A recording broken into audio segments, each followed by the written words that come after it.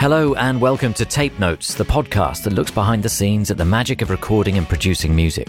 Every episode we'll be reuniting an artist and producer and talking through some of the highlights from their collaboration in the studio. So join us as we lift the lid on the creative process and the inner workings of music production to see what lies beneath.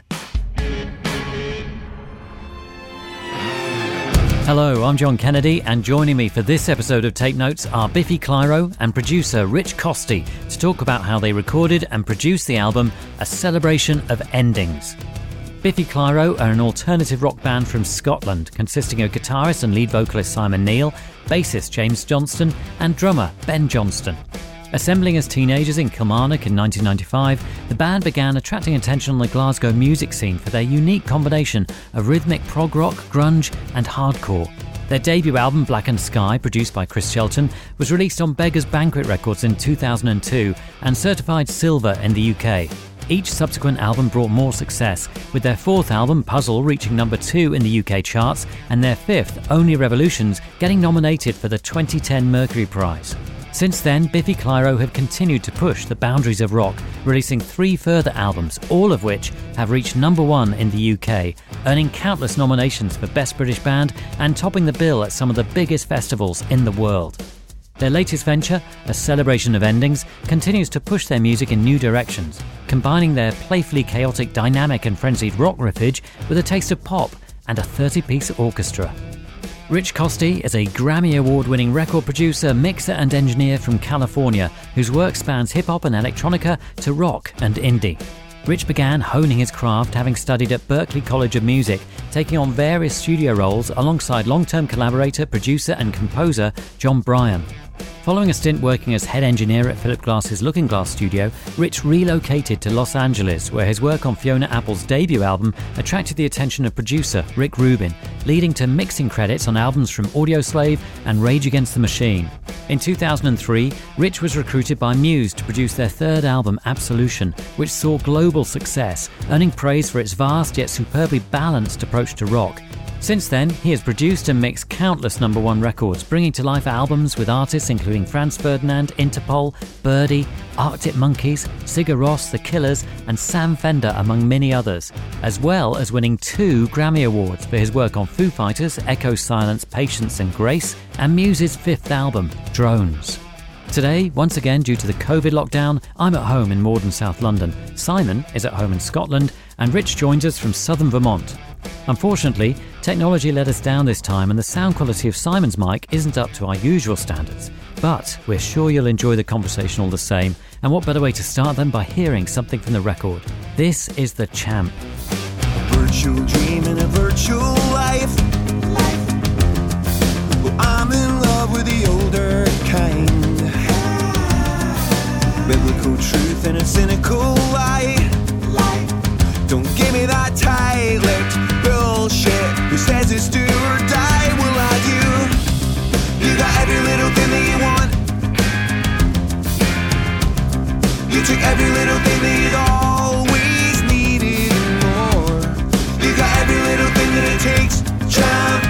Don't theorize, don't criticize. Just get the fuck out of my face, 'cause we are the source of all the things you're desperate to ignore. It is The Champ by Biffy Clyro from A Celebration of Endings, introducing this episode with Rich Costey and Simon Neil from the band in different parts of the world. So, Rich, you go first. Where are you now? I'm currently in southern Vermont at a studio called Guilford Sound. So this is a new setup for you, is that right? It is, yeah. I've been in Los Angeles for 10 years and felt like a good time to go out and see the countryside. And there's an amazing residential place that had been built here about 4 years ago, and the timing was just perfect. So, yeah, I'm camped out here. So moving across to the other coast of the United States and away from where you have been working with Simon Neil in the past. So, Simon, where are you? You're back home in Bonnie, Scotland. Yep, I've been ensconced in the tartan land for the last 6 months. I miss being in the studio, that's for sure. But yeah, it's been fine. It's been fine. Can't complain. Home is home. Well, it's great because thanks to technology, we're able to do an episode of Tape Notes where we're going to unpick the recording of this new album. And I think the first song we're going to look at is North of No South So, I mean, where should we start? Where's the best place to start with this? For me, this is the kind of song that is one of the reasons that we love working with Rich, and you can kind of avert your eyes here, Rich. I'm going to big you up.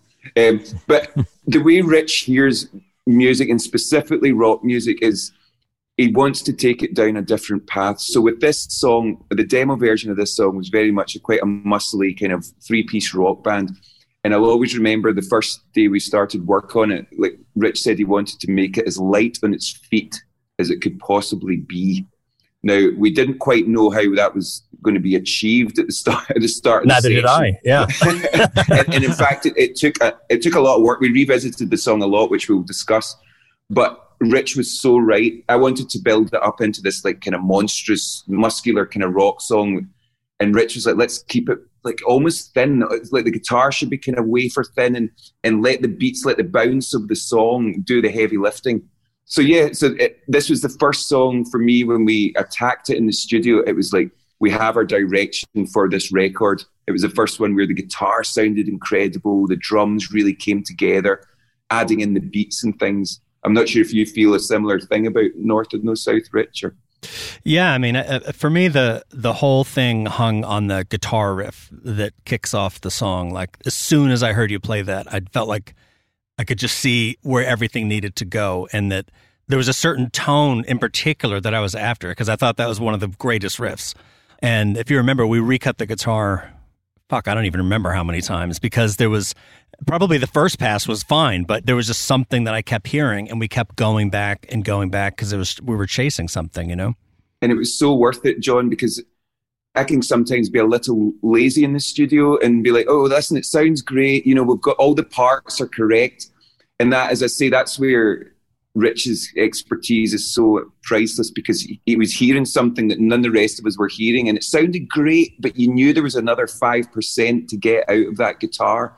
And especially you wanted it in the Strat, which is obviously the Biffy sound. But the biggest part of that, I think, was after messing around for probably, over the course of a few weeks, we ended up using one microphone and one amp. And it was for this song, wasn't it, Rich? It was this song in particular. And I remember Rich putting the microphone in the bathroom. He's putting it around the back of the amp. We're putting it in the next room. And somehow Rich managed to wangle it. So it was one of the most simplistic setups we've ever had, but yet one of my favorite guitar tones that I've ever had on a record. Wow, amazing. So can we hear that original demo that you would have played, Rich, then?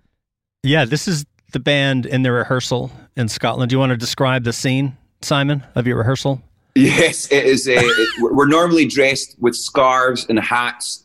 We go in there. The oppressive nature of it makes the music, the juices flow. So yeah, this will sound a little colder, a little less sure of itself. But why is it cold? Why were you dressed like that? That's the key part. We don't have any heating. We're on a farm. There's no heating. There's cows next door. It needs to be cool for the cows and for the milk.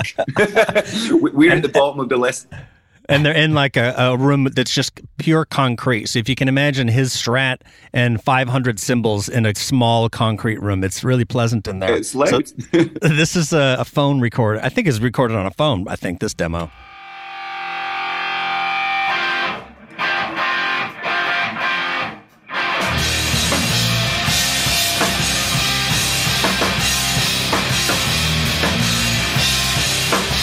So many cymbals. So many cymbals. It's just all cymbals.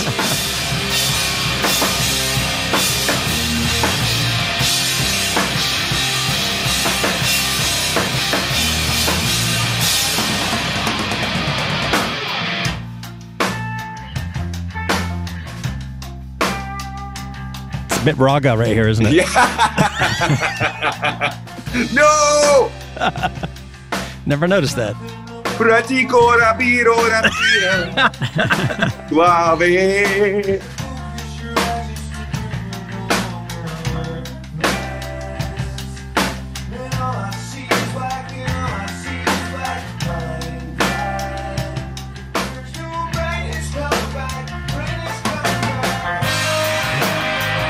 A lot of the structure is there, isn't it, in terms of how you're thinking about the song and how it's gonna sound.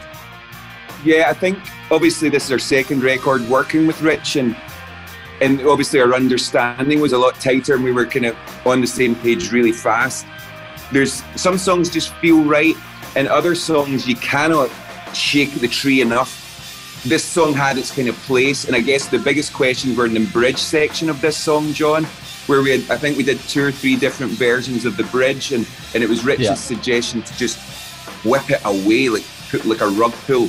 And it took me like a week or so to get used to that, and now I can't imagine the song being any other way. But this is a kind of wheelhouse song for us. This is probably the most kind of 3-piece rock band song on the record, perhaps as well as End Of. So this is where we're most comfortable, whereas some of the other songs, it's all about, adventuring and experimenting, and which is why, again, it's so much fun to spend time in the studio with Rich. Yeah, man, just keep it coming, Simon. I love you, Rich. You know I love you. I miss you. But hearing that demo there, I mean, that is the band in this space on this farm playing the song that you've already worked on and got to a really good shape. Have you been to this place that they record in, or have you just seen pictures of it, Rich? No, I went there on the previous album, I think for a week or so. Yeah, it's not super... it's somewhat productive for me to be there, but not massively so, because it's kind of hard to hear what is happening, and it's a good... I think it's important the way you work as well, because in that zone, we're very much like a live band in that zone, and the nuance isn't perhaps as explicit or apparent. The first time we were at the practice room with Rich on the last record, we tried a little bit of kind of pre-production and like putting some of the drum. I think you put the kick drum through a distortion pedal, which is classic, and we kind of very quickly realized that wasn't the setup to explore these songs. So specifically on Ellipsis, we kept a lot of questions open on Ellipsis and figured out probably more than half the album in the studio. Whereas this one was probably a little bit more 75% kind of keeping that essence of us in a room. And then the other 25% was like, what the hell are we doing here, he did send demos, and we went back and forth, and we did a bit of pre-production in London on a few songs. And then when they came out to the studio in LA, we spent some time before properly recording, going through each song, figuring out some structure ideas. And some songs we're just trying to figure out what the aesthetic was going to be. This one, even you can tell from the demo, the aesthetic was already there. A great deal of the song was already in place. So it just felt great from the beginning. Yeah. So once you've heard that, and obviously, you've already said that you heard some things in it that you were excited about and intrigued and interested to work out how best to record them. And you wanted it to be as light on its feet as possible and yet still be a Biffy Clyro rock song. So what was the next step? What did you have to do? Well, as I said, they came to LA where the studio is, and we spent a bit of time going through a group of songs and doing sort of advanced demos in a room together, mic'd up the drums, went through parts, and then we went to United in Hollywood and recorded, I think, pretty much just drums. We did some bass as well there. A little bit of guitar, though. I don't think we ended up keeping anything. It was mostly just focusing on drums because we had the parts pretty much together at that point. And that was the next stage. I think I have a rough mix from right after that period if we want to hear it here. Yeah. Because what we'd say as well is when Rich brings in the more kind of processed sound of the beats or things, and it really does change the flavour of that song. And I think we'll probably hear some of Rich's kind of loops and things that actually they're quite subtle in the song, but if the song doesn't have those loops, it kind of loses that, like the forward motion comes from almost those mini loops that aren't so in your face, but it really just gives it this propulsion. And it's incredible how much when you actually do record it in the studio, how much those little details make a massive difference, because you can think you have everything you need, but then when you're going in and looking at the subtleties of it, it's a different beast, Yeah. I would also say that one of the things that we kept cracking away at on this song is the verses really pull back a lot. Even in that demo, the verses really pull back and kind of get sort of really laid back. This version I'm about to play you, I think, still has the same thing. The backing vocals sound kind of quiet when they come in and kind of soft. And as we kept working on the song, that was one thing that, like, first the backing vocals got more processed. We started vocoding them in the verse. And then you started singing it harder and harder until eventually what we ended up with is you singing pretty hard on those backing vocals. Yeah. And that gave the verse the energy that we were kind of missing a little bit. Yeah, because it really, I was singing it, trying to sing it like very sweetly, the Southless. And we sat on that for a couple of weeks, and you kept saying, I think you can hit that vocal again. It needs something else. And I ended up trying to sing it like, oh, like almost, trying to kind of imagine I was an opera singer. And sometimes in those moments, you do need to just take yourself out of that bubble. But we're hearing this version anyway, I'm sure we're... So, yeah, this is just after we recorded basics on it, and I think it's still pretty soft.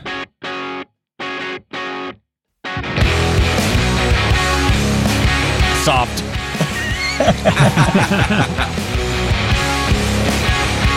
But it still feels heavy here. It doesn't feel light on its feet yet, you know? You can tell there's like 3 or 4 guitars doing that, though. It's like 3 playing that one riff. It's not straight down the middle.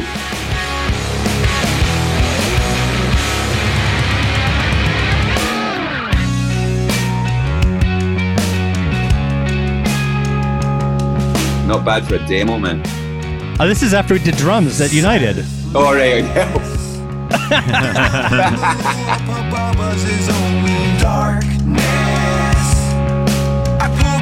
Yeah, so at that point, I was still in this kind of like almost folk type harmony when we were working. And then as it got more, it had to be more Freddie Mercury, John. It had to be just more full of itself in the best possible way.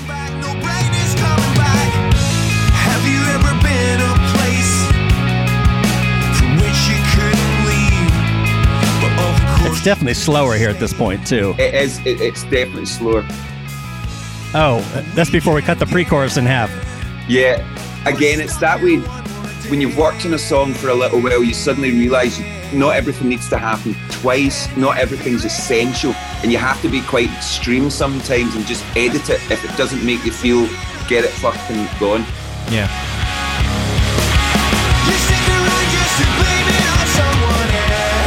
For the guitar nerds out there, this is probably the Fender Deluxe on this song at this point. Yes, I think it is. It's like some late 50s Deluxes. Let's skip ahead to see if we can find a bridge. I have no idea what's going on in the bridge.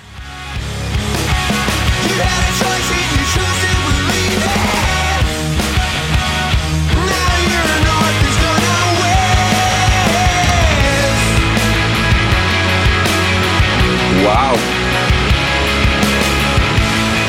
Yeah, so as you can hear, it was when we first went in, it was like we're propelling ourselves through that bridge. And actually, as Rich rightly pointed out, it kind of has zero impact. And then it just does that and doesn't go anywhere. And actually, it needed that valley of that middle section.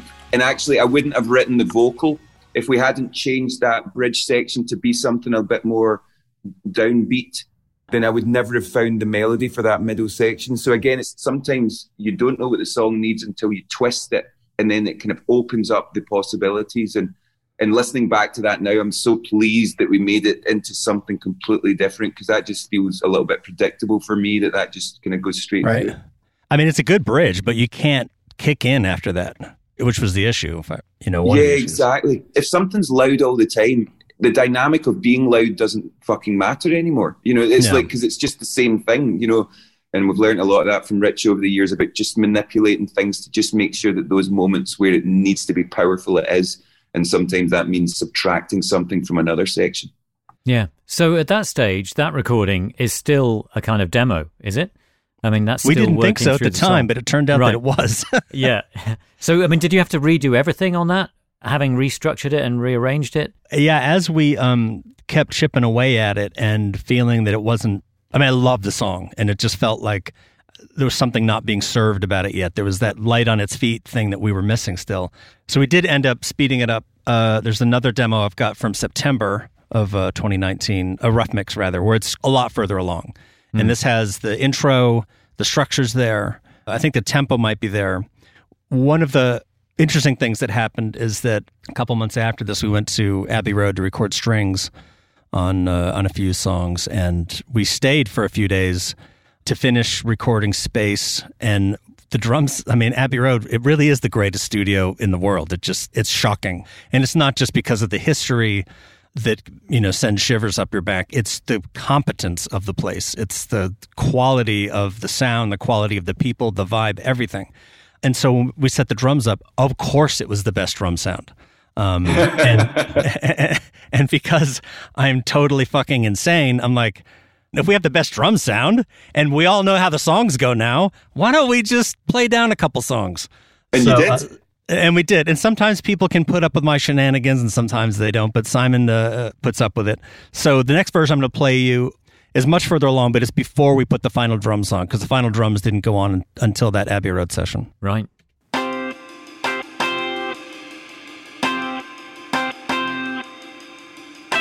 Even that ride sounds different. Yeah. I can tell it's a different ride cymbal. But the side stick is programmed. Is it? Is that programmed? Side stick? Yeah.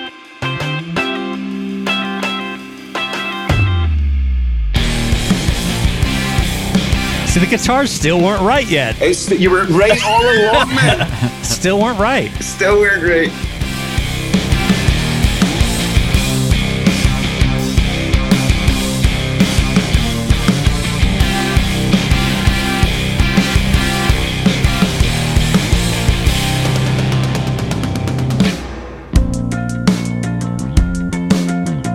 Wow, yeah. Oh, that's cool. All those harmonics there. I think we kept them in a little. We sampled them, and then we played them on keyboards, didn't we? Yeah, that's right. There's nothing below, up above us is only dark. But yeah, you can hear, John, it's experience that allows yourself to be kind of strong enough to say it's not quite right yet. You know, 'cause if we had to do a record in a month, then sometimes you just have to go, well, that's it, that's what it is. But to be able to keep coming back, revisiting, and as Rich says, to hear those drums, once Ben started playing a bit of drums in Abbey Road, it was a case of, I'm afraid you're going to have a very busy night tonight, Ben, you know, because you play better as well, though. When something makes you feel like that, you play better, and it's the same with the guitar. You can tell I'm a bit unsure in my playing even in that version of the song, and then once we get that tone absolutely tuned in, suddenly it couldn't be any other way, you know, and it's only experience that allows you to kind of have that patience, I guess. Wow, the backing vocal stack is so soft. I know. Thank goodness we made it extreme, because those moments of personality in the character, if you don't let them dominate, and I've done this in previous records where like my favourite overdub or something is so buried in the mix and it ends up not being as important as it should be. And in this song, those stacked harmonies, until we got them loud and proud, the song wasn't quite clicking, and I'm really glad we went as ostentatious as we did. Well, we're going to have to hear those in due course. I mean, so this is what would you call that, Mark II or Mark III of the song so far that we've just heard? Yeah, that's probably Mark III, I think. What I would say, when I was looking through some mixes earlier, I think we got, in some songs, we got up to about mix 18, not all of them. Yeah. But again, it's like, if you just mute one thing from that mix, you can suddenly take the song somewhere entirely different. And when I'm making the music, my patience maybe isn't as long as it should be. But once we've got stuff down, and once you can kind of hear what's lacking, or you know, suddenly at that moment, it kind of makes sense to revisit. I don't think you've got the beats or the loops or anything going in the pre-chorus there. No, there's not much. And also James Rushent did some stuff on the final version, which wasn't on that song yet. He's a good friend of ours and just a brilliant, sick programmer. Oh, he's such a talent. And actually, he worked in a couple of songs in the record, James Rushent. And he's just a kind of noise manipulator, a bit of a producer, I guess, but he's really left field, and he did a couple of kind of just distorted type screams into his laptop and things, and we were just able to manipulate them, and it just builds this tension. And again, it's not things that you hear on first listen or fifth listen. These, you know, this record especially is layered. So if you listen to this 100 times, you're still going to be hearing things that you haven't heard before. And James's stuff was like the very last ingredient we put on this, I think. Yeah. And this is also, so after we threw a bunch of different guitar sounds at it, as Simon mentioned, and in the end, what we ended up using was simply a 1969 100-watt Marshall into a 1969 cabinet with just Strat, I think, just going straight into it. I don't even know if we had any pedals or anything. I don't think we had a pedal. I think you drove it hard. Yeah, with like 157 on it. Like, it was the most basic of setups. This is a man that spent his entire life in plugging in as many amps as I can get my hands on. Like, there can never be too many overdubs. It blew my mind that you could get such a tone and such a sound, which we'll hear maybe I'm not sure if it's the final version we'll listen to next, but it's made me change my view of how to play guitar and how to record guitars. And that's after making however many records. So it's a great feeling to feel that you're still learning at this stage of being in a band. And I think any creative person who thinks there's nothing to learn is just hitting a dead end. But it's nice when you're surprised. You're like, fuck, I can't believe one guitar can sound more powerful than 10. And it's taken me this long to kind of realize that. Yeah. I mean, I think in the final version, we have the 2 Marshall guitars, and we also have some of Giovanni's amps as well in there. Oh, yeah, the Black Bolt. The Black Bolts are underneath that. So it's kind of a mix of them. But the one mic thing is something I just figured out a few years ago, which seems like something everyone probably does at some point and they throw it away. But when you're using multiple mics, I've done every setup you can imagine, and multiple mics and multiple amps, you lose a little bit of phase tightness. It's always an issue with the phase. So there's all kinds of techniques you can use when you're setting up the mics to try to get the phase as tight as possible. But it's never as tight as just one mic. It can't be. And when the sound just came fully formed out of that amp to what we needed, you know? Are you able to illustrate what you had and then what you got once you realized, I know, one single microphone, one amp? I'm not sure. I mean, other than hearing that demo, and then I've got a couple stems here, but they sound kind of strange taken out of context. This is the guitar stem here.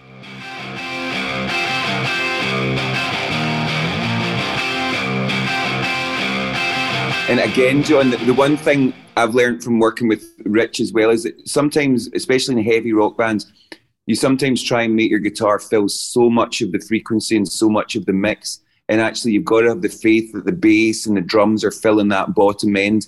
So quite often, when you hear that guitar soloed, it's perhaps sounds a bit thinner than you'd imagine and maybe less distorted than you'd imagine. But when it layers on top, it just gives a different impression. And because I still use Metal Zone pedals live, and I think I tried to get a Metal Zone in this. We did.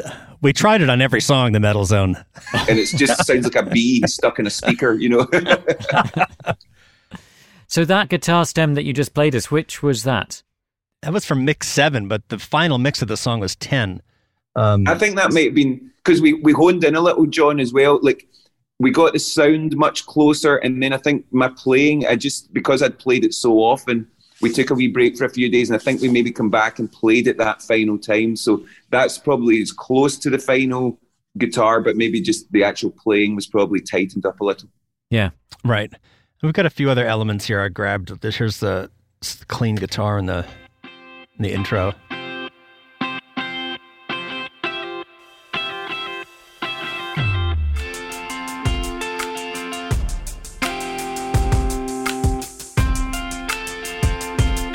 I love that with beats there. And is that Ben playing that drum, or is that a loop you've created? That's all FL Studio. Me Right. goofing off in FL. So he played on top of this. Yeah. And then obviously when it kicks in, all the FL programming just stops. I mean, you can hear Simon singing. He's really going for it up there. I don't think I've got that in me anymore, man.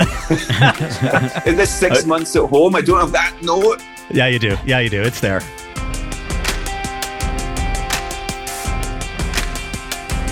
It's the subtle layers, John. That's what, this could exist almost as a song, and this, with that kind of beat.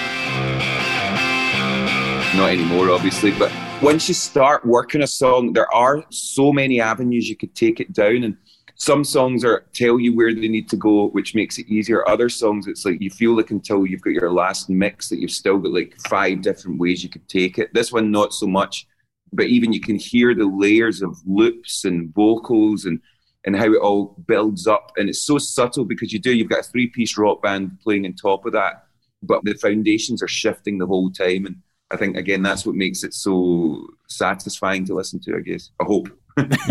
Yeah. And the vocals that we just heard, so at what point did you redo those vocals to get them the way you wanted them? Because you were saying that they were too soft. Well, to be honest, most singers are chicken shit, and we want to do our vocals last thing. And Rich is always saying, let's try and get a vocal down so that it doesn't build up into this insurmountable hurdle that you can't ever get over.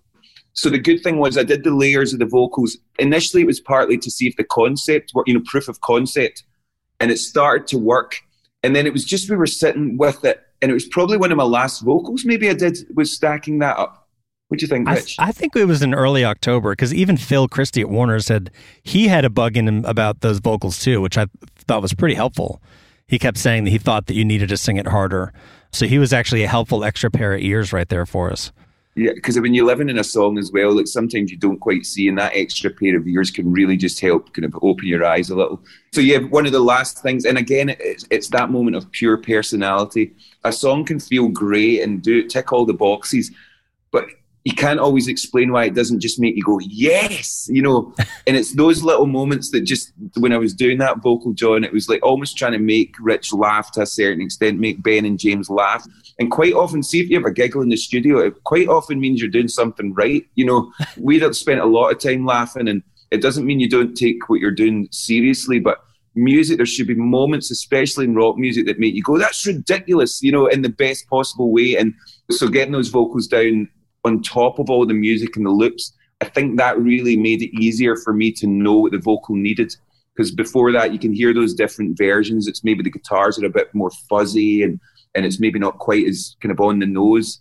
So by the time that mix coming up to like whatever mix that was, like 9th mix or whatever, suddenly it's like, all right, my vocals need to sit here to stand up and dominate the music, because now the music's dominating. So it's just getting that kind of seesaw balance right. Yeah. But even in rock music, the vocals are the most important thing. The joke is always no one goes away singing the hi-hat, and it's true. It's true. I know the vocal doesn't come in at the very top of the song, but the first impression of a song is normally like, what do the vocals make you feel like? And then it kind of dissipates down, so... Yeah. So yeah, we cracked that one at the 11th hour, I'll say, to make it sound more dramatic. It was 11 p.m. on the 29th of December at a flight on the 30th, Are we able to hear the development of the vocal then in that way? I don't have the full session open up. I just have some stems that I've grabbed out here. So I'm not sure that I would be at liberty to be playing a cappella lead vocals. I don't think anyone needs to be hearing that, John. But again, when we were doing it, there's probably like 32 vocal tracks in that section. It's like 2 low octaves, 2 high octaves, doing a full voice. I remember watching like a fucking Def Leppard dramatization of the making of Adrenaline. And they have this moment where like they pretend Mutt Lange is standing behind Joe Elliott as he's doing his vocal, and he's just going, one higher, Joe. You can go one higher. And then he just keeps going. So, so that's what I was imagining when I was singing. It was like this actor over my shoulder, Rich over my shoulder, just going, one higher, Simon, just one higher. You did reach up there at the end. I mean, you definitely went further than we thought you were. Because I think initially you were singing that high note as a falsetto. Yeah, like, Southless. Southless. That kind of vibe. Yeah, and all the early versions, those are all falsettos, and then in the end, you pulled it out. One of the issues with this song, with a lot of the songs, but with this song, a notable issue is that Simon tunes to drop C, and getting a non-modified Stratocaster to stay in tune and drop C is like a fucking nightmare. And his songs are quite complicated, so like if something is slightly out, it's really notable. And we ended up having to bring in a ringer because it was beyond our capabilities at a certain point to deal with that. Because initially we were thinking, we kind of thought we would just be able to do it to keep guitars ticking over ourselves, and the Strat, just tuning the Strat down, it just wants to fold in itself. I mean, a wonderful tech called Steve, who he's talking about it as if it was biology, wasn't it? He was talking about it like almost like the veins and the arteries of the guitar, and why this is affected up here by this down here. And we were just sitting going, amazing, just give me that fucking guitar, man. It sounds great. But it was fascinating because after Steve went through the guitars and we looked at some of these songs again, it was almost like we had a whole new setup, like a whole new amp, a whole new microphone chain. And it was just that they were perfectly in tune down in that region. It was hard to believe, wasn't it? I was very shocked. It went from like, what we didn't realize was the guitar was operating at basically 80%. Steve came in, set it all up for the drop C, which, as we've said, for a Strat is silly. And it just immediately was just performing. It was hard to believe. Rich and me had a bit of a laugh about it because we were like, thank fuck we called someone. You know, the album would have been, equally as good, but because you wouldn't have known what was missing. But my God, what a difference that made. And we couldn't have done that one amp, one microphone thing without Steve's expertise and just getting the guitar to just sing like a baby. Wow. I mean, that seems such a crucial but subtle thing that the two of you couldn't get a grip on it, that somebody had to come in who was really brilliant at tuning and make sure that he could do it every time. I was going to say, if you listen to this rough mix back in May, this would have been before. It kind of sounds in tune, but it's still kind of sludgy and warbly, It's a wee bit wavy, isn't it? It's a little bit local, as we say. And then this is the final version of the song here.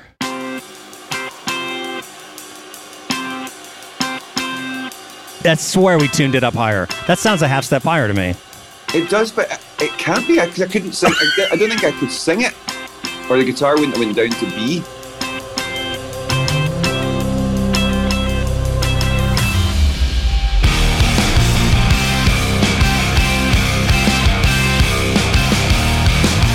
Perfectly in tune, John. That doesn't happen by accident.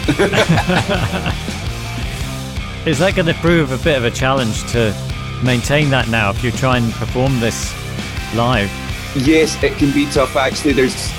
Once you've worked on a record and you play it on stage, the first month I'm just sitting going, this is horrifically out of tune. That's all I think for the first month of tour. But it becomes a different version. You start to accept that it is just a different thing. The live thing's about just so much more than the sonics of it. I poke in my eyes just to prove they're no longer worthless. And all I see is black, and all I see is black. Those backing vocals have really taken a change at this point. Radically different. Yeah, they're a lot different. It just gave it that strut that I think the demo versions of the song didn't have, that kind of cock of the walk, and now it's like, this is full of confidence, this. I just have to play this part again. You can hear James actually screaming over the end of that section. If you listen, if you hear something that sounds like a scream, that's James screaming. Well, of course you couldn't stay. Can you feel it? It's like that. I gave it all, you could take it or leave it. You stick around just to blame it on someone else. Ben plays some badass drums in this as well. It's quite an unusual rhythm, and the way he hits the cymbals, it's quite unusual, and it kind of makes you feel a bit awkward, but Ben's managed to make it feel so smooth and powerful. There's nothing above us, below us, or only corpses. I was going to say again, the vocal effect, Rich normally has my vocals quite dry, I guess, at certain points. On this song, just that little touch of distortion and that lead vocal, again, it just tipped it over the edge, this song. It sounded a bit too honest and a bit too sincere with the clean vocal over it. In which you couldn't breathe, but of course you couldn't say. Can you feel it? The swing is better at this point too. That's something I spent a lot of time concerned about, the swing of a track. But you can feel this. It has a nice double time, halftime thing cooking in the chorus. That's so worth talking about because, again, my instinct, John, is always to play the song kind of fast, as fast as we can kind of do it. Oh, here's this middle section. I love it. Our true north, but our heads It's so creepy. I love it.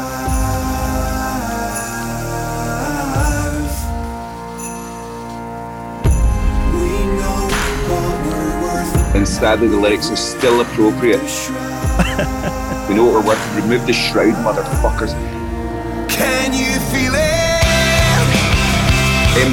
The tempo of a song, John, is so important, and Rich really goes to town in tempo. I mean, he'll go to half a BPM up. He'll be like, 136 isn't working, let's try 136.5 beats per minute. And again, for years I thought that was all just chat. I didn't think that those things were as important as I'd been told. This song has that 1 BPM window of being light on its feet, and being swinging rather than just like heavy and moshy. So again, like Rich really spends time in that. In fact, during Ellipsis, we started a Twitter account called Tempo Junkie. It was just a Twitter account discussing tempos. It was just all bullshit. I think it's still there. It's still there. We were like, My Way by Frank Sinatra is good, but 2 BPM faster. Just saying. So that is the finished version of North of No South by Biffy Clyro, and we're going to take a quick break, but we'll be back in just a moment with Instant History. You may have heard us talk about Tape It before, and if you haven't, then let me fill you in, as they are the sponsor of today's episode with a fantastic offer for you. Tape It is an iPhone recording app made by musicians for musicians. Many of our guests on Tape Notes, music industry friends and listeners rely on voice notes to record their early ideas. People like the Lumineers, Ezra Collective and Fred Again have all shared recordings with us made on voice notes. But what you wouldn't have heard are the long pauses where they're searching for those recordings. We wouldn't want to put you through that. As you can understand, organising and finding the right notes, let alone a specific part, can be a nightmare. Tape It solves all of that voice memo chaos with intuitive labelling features, including automatic instrument detection, markers and collaborative mixtapes, meaning you can share band practices, organise set lists and brainstorm ideas with co-writers and band members. Plus, you can record straight from your lock screen and attach text and photo notes to each recording. One of our favourite features within Tape It Pro is that you can record in stereo using 2 microphones along with gentler dynamic compression to give a much more natural sound than any of the usual apps. It's a huge upgrade to the microphone and all-round audio quality. It really helps support the podcast whenever you engage with our sponsors. So if Tape It sounds like an app you'd use, then do us a favour. Pause the episode, head to the link in a recent episode show notes, or visit tape.it/tape notes and give Tape It a go. That's tape.it/tape notes. You can download for free or use the promo code Tape Notes for 50% off Tape It Pro. Thank you, and now on with the show. Did you do it? Honestly, Tape It is fantastic. All of the Tape Notes team members are complete converts, and excitingly, some of our guests have started to use it as well. So I really would recommend checking it out. So the next song we're going to look at is Instant History from A Celebration of Endings. Now this is quite a contrast to North of No South. Simon, when we talked before for Radio X about this, I mentioned that it has a drop. It's like a whole different territory for the band. But I understand that you actually wrote with other people for this song. You took a different approach from the off. Yeah, I think because I've written so many songs for Biffy, I like to not feel like I'm sitting down writing a Biffy song, because at this stage you can just think, okay, well, this will fit. So I kind of go away and work on other projects. And if any of the songs really kind of speak to me or speak to the boys, then I'm willing to bring them into the fray. The main thing is that Ben and James are happy about that. So Instant History and Space in this record I wrote with other people. There's something really special about those 2 songs. And I think even when Rich heard Instant History the first time, and it was just a keyboard sketch initially, it was just like the same keyboard notes going round, and I think I had the verse, maybe even not the final lyrics, but we knew where the chorus was going and what the melody was doing. Now, from writing from that perspective and not doing it as a band, they're the kind of songs that I'm never quite sure where to take them. When we play these kind of songs in the practice room, they become one thing, and that's perhaps not my intention for that song. So this was a song that we've kept very unsure of itself until we got in with Rich. Do you have that original demo? Because I couldn't find it. And I looked for it earlier. I don't have it because, again, my default with demos, I delete demos as soon as I've done another version of the song, because I just have this fear. I just don't like sitting in anything or accidentally hearing a demo of a song when I've finished it, just because I don't want to get a fright. I don't want to either hear it incomplete, or worst case scenario, you hear a demo and think that's better than the final version. Right. So I don't actually keep demos, so I don't have that, but it was very, very skeletal. Now, what took this song where it needed to be was the drum rhythm and the verse. I couldn't get beyond just the melody and the chords of this one, John. And in a way, that's what made it end up becoming something completely different for us as a band, and letting it be just more of a produced song.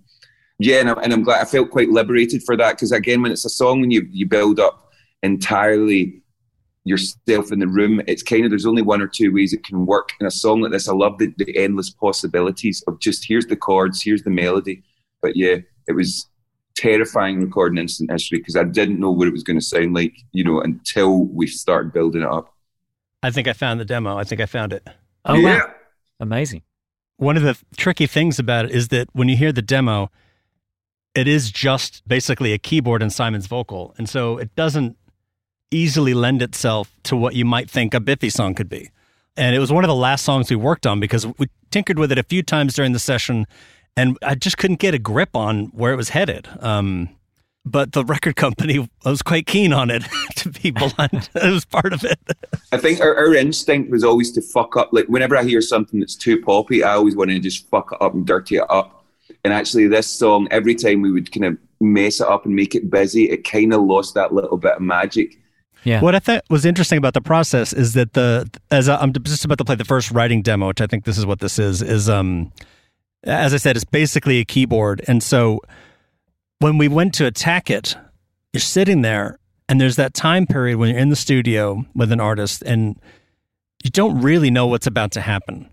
Something has to happen and there's enough talent in the room to make something extraordinary happen, but you don't know when it's going to happen. And you're just kind of sitting there sometimes, and you're like listening to stuff and you're hanging out. And there's almost always some moment like this on a project. And it can be terrifying. But if everyone in the room has trust, which is critically important when making an album, then you don't sweat it. You know it's going to happen. And so with this song, we're like, all right, we need to get this song right. Let's hunker down on it and get it right. And we were just kind of sitting there. And I'll play the demo first here.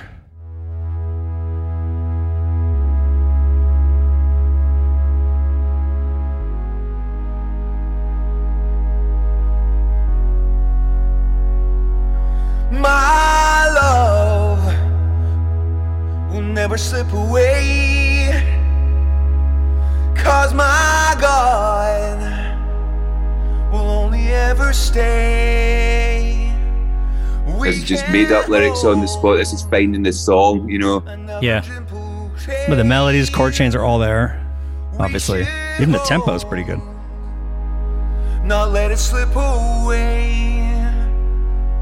I got a fever in my home. I had to take it all up. I got the feeling you will go. Babe, can you feel it? This is the sound that we made. This is the sound that we made. Yeah, you can hear how small the song was, John, and how many options you have when it's just so skeletal. Yeah, it's very open, isn't it? So you wrote this with Steve Mack, is that right? Yes, I did, yeah. Pop extraordinaire. Yeah, so Steve has an incredible history and pedigree of working with all sorts of different massive pop hits. And was it just Steve or was somebody else involved in this as well? This one, actually, one of his buddies was in that day. I'd been in London for a little while and Steve has let me use his studio. And, his mates are in and out. So, yeah, we just wrote about 3 songs in a day. And this was the one that took only about 20 minutes. Sometimes a melody just comes and you're like, well, that was easy. And I kind of forgot about this song, and as I say, until the boys heard it. And I was like, shit, okay, right, you like this, But it took me a while as well to relinquish that kind of ego as well, to share music, which is why I can't do it in my Biffy headspace, Yeah. It's interesting hearing this now because it seems obvious what it's going to be. Yeah, it doesn't matter, I know. When you hear our version, though, you're always so sure. But it wasn't that obvious as to how to attack it from a band perspective. So we had this, and then we knew we had to make a version that we were excited about. So we're sitting in the studio, and we just needed a jumping off point, and we set up Ben's drums, and I just had an idea of what he should play, and I don't want to take credit for the part, but I told him what to play. You did. I came back in from getting a green juice, and I came running through, and I was like, what is happening in here? Because immediately, you just managed to take this song was just simmering, and the rhythm was the toughest thing to find. And I remember coming in and hearing Ben play it through the wall. And I remember interrupting as you were recording, going, whatever you're doing right now, this is fucking perfect. And it took that leap of faith, because again, it's an unnatural thing for Ben to play. And I think Rich is going, just do something a bit more kind of Motown or something. I stood in the room with him and just shouted at him while we were getting the part together. So this is... Wow, did we do that? Yeah.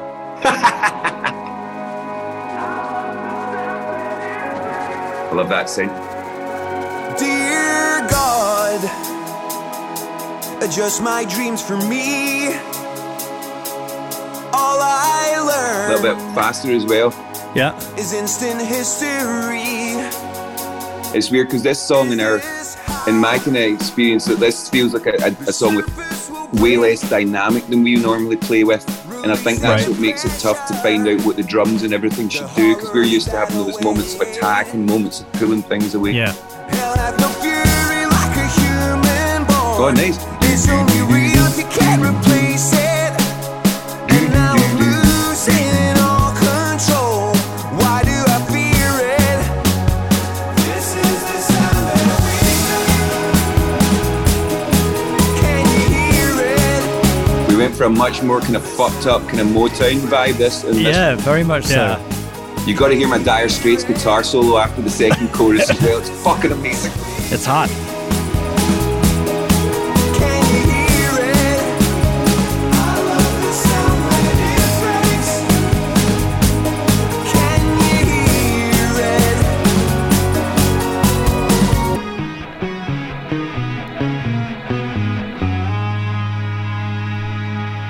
Dear God. There's a magic in this version, but we knew the song felt almost bigger than this. You know, the song felt like it didn't have that moment of the vista, the full landscape being opened out, which is why we ended up tweaking the chorus and changing the chorus, because the verse has that tension and then there's that release. It's all about that moment of just going, oh, we've reached our destination. Whereas this one kind of doesn't really reach its destination, maybe? It doesn't go halftime in the chorus, which is the big change. Yeah. That's the... It keeps it on a groove, doesn't it? In a great way, you know, and the bass sounds fantastic, but it's a different thing to what you end up with. And again, just slightly less risk, slightly less brave, I think, for our band. You know, it felt that this song was an opportunity to kind of really go left field for us, whereas this felt that we kept bringing it back into like three-piece rock, and we're like, let's let it gallop, you know. Can you hear it? This is the sound that we make. Can you hear it? Here comes your Dire Straits solo. Oh, I love this solo. We do this in the live version because I can't resist it.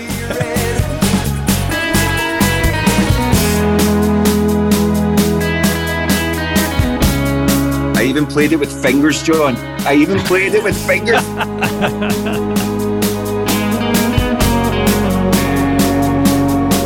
hath no fury like a human born. It's only real if you can't replace it. And now I'm losing all control. Why do I fear it? I love that sound of the melody in the chorus. Again, you put something through a fucking wobble monitor or wobble meter or something. Oh yeah, I threw everything at that thing. I probably put 100 different keyboard sounds for that hook. And I think they're all in that one track. Like there was one point where we had too much stuff. We had 40 things doing that melody, and then we just had to tear them all away.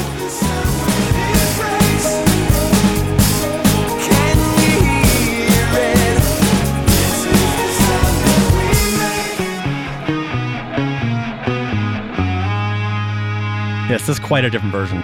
Yeah. It is, and it has its own charm. And it's interesting, you know, I'm able to watch the two of you and see your reactions to it. I mean, you clearly really enjoy that version a lot, because there's a lot to enjoy. But it's interesting at the same time, there's this nagging thing going on in your minds thinking, no, it's not quite where we want it to go. It's not quite the way it should be. Yes. By that stage of a record as well, when you maybe have 8 songs that are 95% complete, it's a lot easier to see where the last few songs should sit. You know, at the start of a record, the options are limitless, and that's a nice position to be in. But also, if it's a song like this, it can be really intimidating. And I think afterwards, we'd cracked North, we'd cracked The Champ, We'd cracked Weird Leisure and probably even Cop Syrup by that point. And we were feeling confident and brave. And it was like, you know what, we can afford to have something that is actually, for want of a better word, a bit more, I was about to say dumb, but you know, in a good way, you know, that way, like, you know that what I mean? Like I love prog music and I love weird math rock and stuff. After I listen to 20 minutes of that, I want to hear something else. And that's what our band does. I want our record to feel like, oh, I haven't felt this yet in this album. You know, it's taking me somewhere different. And that's why this song felt like this can just be almost the opposite of Cop Syrup. It can be just something that's pure space and as I say, lacks that dynamic. But when I hear this song now, I can't imagine it being any other way. And when I heard that demo earlier, I was really taken back because we did love that version initially. We were like, oh, fuck, this is cool. You know, and now it's like, it's just more of a quirky version to me now. I think I love the version we have that ended up in the record. It's just got a real confidence rather than cockiness to it.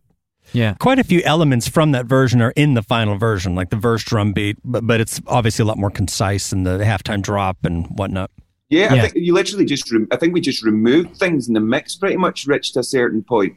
Because all the melody things were there. I think we just took bits away. The main keyboard was kept from that demo. The drums were kept from that. I think the bass part was kept, but we maybe flew it from the verse, or like the chorus bass line was actually the one that ended up being the pre-chorus and little things like that. I think Steve added some halftime drums in the chorus. Oh, did Ben not play those drums? I think he did do it, but I think that was something that he worked on with Steve. Yeah, Steve was like, let's just pull the rug. Yeah. And drummers don't like being told what to drum. Which Steve is this? Yeah, that's Steve Mack. Steve did some complimentary production. When we were coming to the end of the record and we knew what we kind of wanted the song to be, it was like, right, let's do it. So I went in to see Steve when I came back home as well, and we just kind of finished it. And then I was back out to see Rich in November when we mixed the album, I think it was. Yeah, and then we did some more work on the song at that point.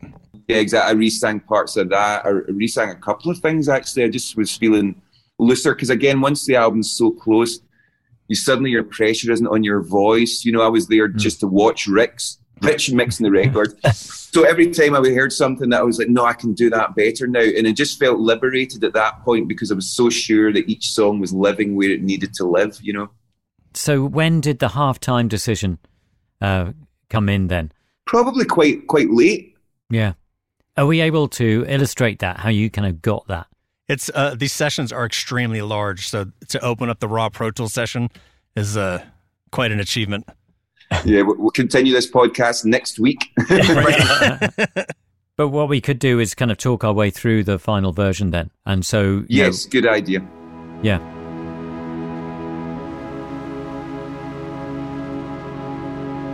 Again, this tone in Steve's studio, he's got this wonderful bank of like keyboards that he just has set up. And this tone that he had in the keyboard was just... We couldn't replicate it. We tried it a few different times, didn't we?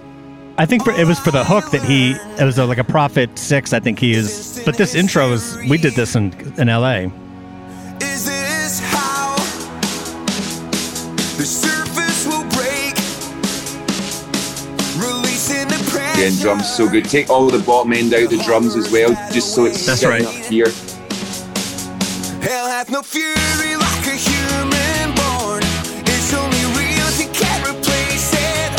And that bass line, that kit was kept from the Motown version of the song. Yeah. Why do I fear it? And here we go.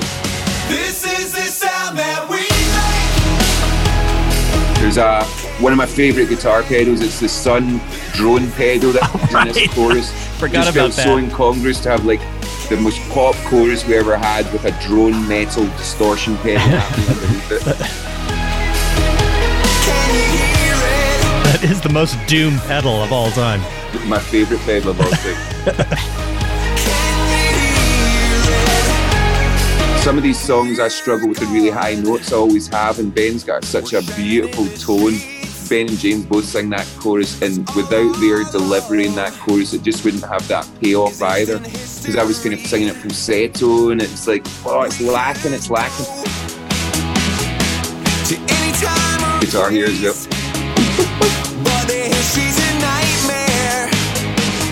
We tried to kind of keep this away from any familiar tropes that we would do in other songs, because it was so kind of different, and the way we built it up was different to the others. It was really important to kind of make sure that we didn't take it down an obvious path, you know?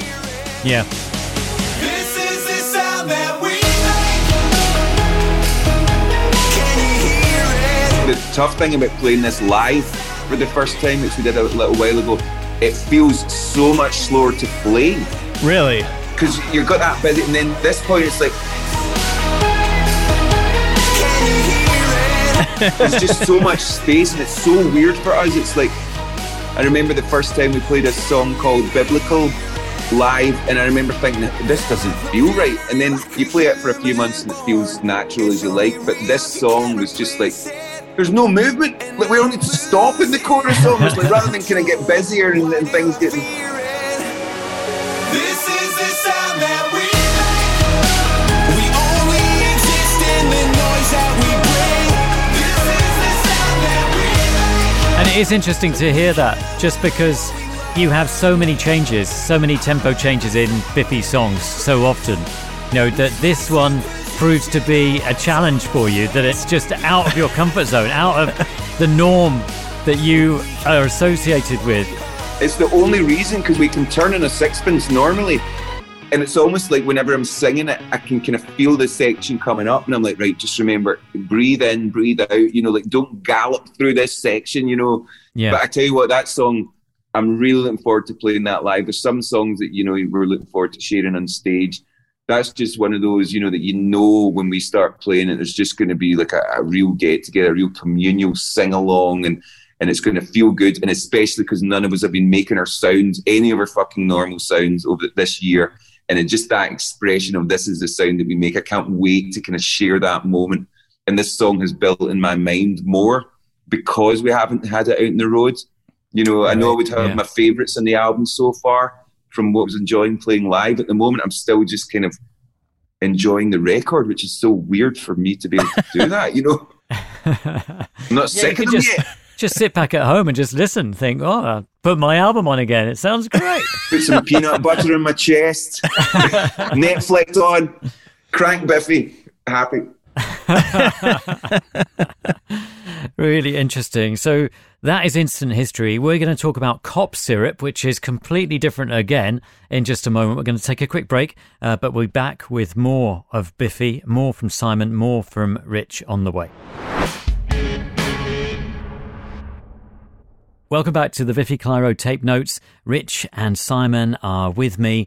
We're going to talk about Cop Syrup now, but Rich is going to play us a blast of the finished version of the song to get us all in the zone.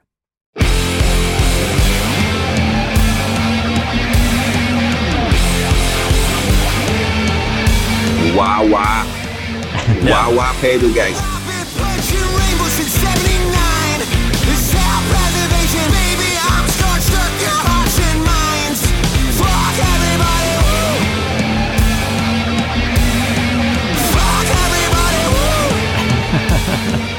The great thing about doing a podcast is that I can say the phrase, fuck everybody, and not have to worry about it like I do on the radio. And, you know, what a way to end the album with that message, possibly. It's an important message that everyone needs to get behind.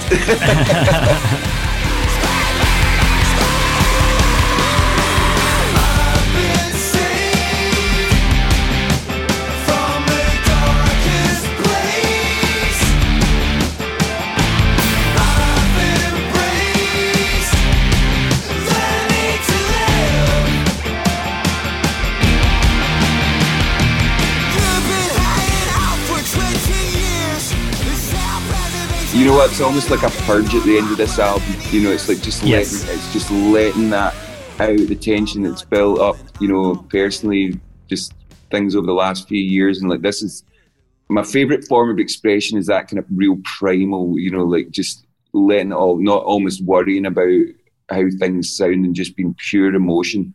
And I don't get that. I don't get that from you at all. No, yeah, yeah, that's a man with experience saying that. But, you know, just this song, with lots of work to do in the middle section, building these kind of punk rock sections was a lot of fun. We kind of threw almost everything at it, Rich, didn't we? I mean, it's never going to be too big. Whatever you put on, it won't be too big for the song. The song can handle anything. I hope that doesn't come across like an arsehole, but that's what this felt like. This song felt like there's parts to this song, and it can be the biggest song it ever needs to be. It can be the ugliest song it needs to be. And at moments we do all of that. And I think the important part was, it was Rich primarily that discussed getting the string players into play on the aggressive section of the song. You know, it just gave it this thread through the whole record. I'd only kind of thought of the strings and the beautiful kind of pastoral middle section. And actually it was putting those strings into the heavier bit that really made it, just kind of elevated it, for want of a better phrase. Yeah, that's interesting. And to what extent was this all there in the demo version? Because did you do a version of this at the farm? Yeah, there's the farm version here. I mean, some of it is pretty similar, this song, because it's, I think, to follow up on what Simon was saying, like, it's such an extreme song that when you have a piece that's this extreme, there's no limits. You can do anything. And that feels very liberating. And I think you can sort of hear that. So this is the farm version.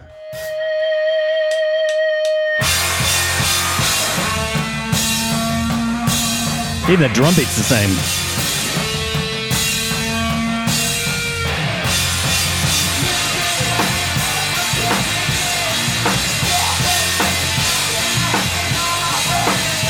We do have the groove in that version. We're galloping. I edited in those stabs again when we first started doing the demos.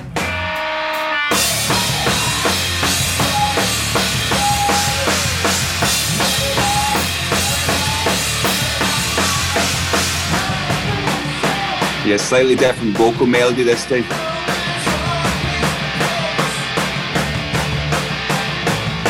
Is that the Metal Zone? Yeah, always. Metal Zone sounds good. Finally!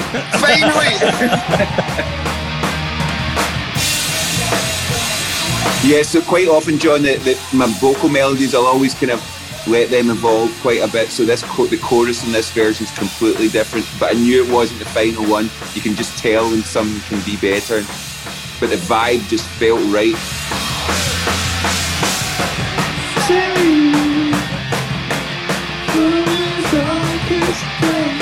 Yeah, shite melody, shite.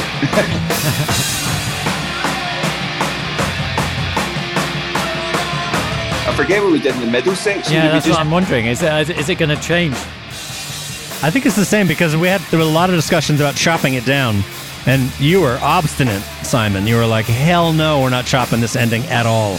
Yeah, I felt like it kind of was what it was, this song, and I felt that the middle section, if you shorten the length, the journey isn't the same. It's just... Oh, straight heavy. Weird. Yeah, this must have been... This is April 29th, 2019. Right, just before we come over to you.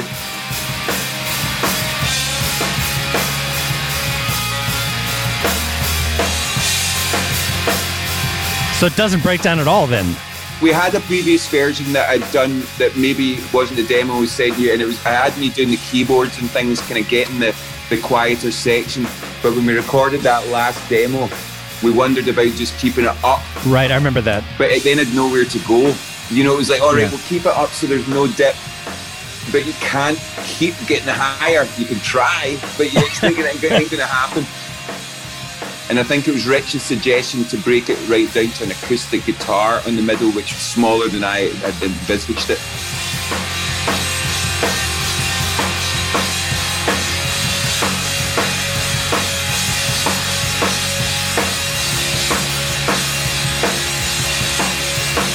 I mean, this goes on for a long time, basically at the same... Yeah, but it's a good illustration of how the song was to start with. You know, I mean, so much of the ingredient is there, you know, and it is kind of, in a way, the essence of Biffy Clyro, the three of you performing this kind of music together. You know, this takes you back to your roots. It takes you back to your influences and if you hear it here, technically it's a four-piece, because it's the three of them plus the cymbals.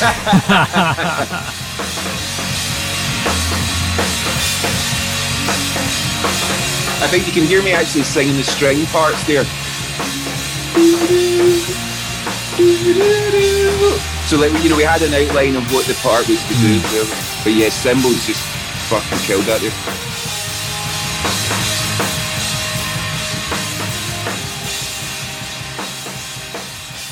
There you go. Yeah, you can hear you attempting to sing the string section. It's hard to build it up when it's just the three of us in a room. You know, we've only got 6 hands. So, you know, sometimes the boys have to have that little leap of faith with the song. You know, I'll be like, honestly, trust me, it'll be this long, but it won't be boring. And I think, Rich, you secretly relished the fact that I didn't edit it down. I did. I did push back several times to try to edit the ending, but I'm glad that you never wanted to shorten it. The thing is every part feels essential. That's the thing. Maybe when you first listen to it, it can sound like, wow, it's like a 4-minute kind of swirling chord pattern, but actually every moment's essential in this song. And I don't mean to sound like a prick again, but it is. Every moment's considered. Every moment has purpose. And it reaches that peak at the exact right time. And that's why that outro, where it goes back to the punk rock section, why that's so satisfying is because you just switch off your mind. It needed to be just long enough that you switched off your mind and forgot that it was music. You know, you're drawn into it, you're kind of almost meditating, and then you're ripped back to reality. And if you shorten that edit of that song, it loses all that impact, you know. And because we had songs like Instant History in the record, this song gave Instant History permission to be. Instant History gives this song permission to be. And I think that's always the trade-off in a record, is getting that balance of, you know, how do you make the most effective piece of music? Yeah, totally. So what should we hear next in the evolution and development of Cop Syrup? Well, we should say that the strings were an important part. The strings are critically important. Were there demo versions of the strings? I mean, did you... No, we didn't hear them until we got to Abbey Road, and Rob Mathis, who's brilliant, just started conducting them. Wow. So at what point did he make an arrangement then? You know, did you sing him the part? I said we did a demo, which you might have, Rich, I'm not sure, where I played the middle section, just all the keyboards, like the woodwind and things. So there was an outline for what the song needed to do. And there was like 2 or 3 melodies that I said to Rob Mathis. I was like, we need to keep these are the real important parts of this section. And the rest can kind of, you know, use your expertise. I don't want to tell Rob Mathis what to do. The guy's a fucking genius. But there are moments in there where it was like, it has to do this. This bit has to follow this melody. And then he was able to bring in all the kind of lower cello parts. So basically that main string section that you hear throughout the whole is like what I'm singing there and what I ended up playing. But I think I put in some harps and some trumpets in my version. And Rob was like, you know what, I think it just needs strings here. You know, maybe a bit of piano and things. But I have a little bit of some strings here. We can hear some of the stuff that Rob did. This is over the intro. And then over the build section.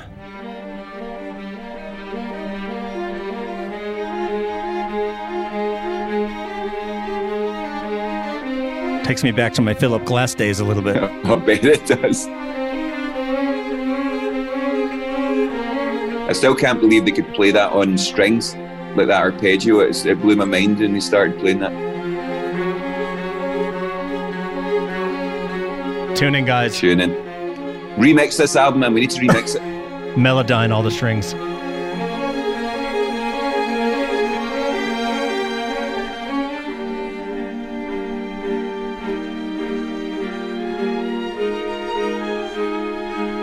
Yeah, there's that melody. Again, it's these pulses. When you hear this soloed, you hear how unusual those kind of pulses are, but it just, again, propels the music. And if you start muting that stuff, you really lose something in the mix, but you're not hearing it. You're not necessarily hearing it as a, you know, overwhelmed way.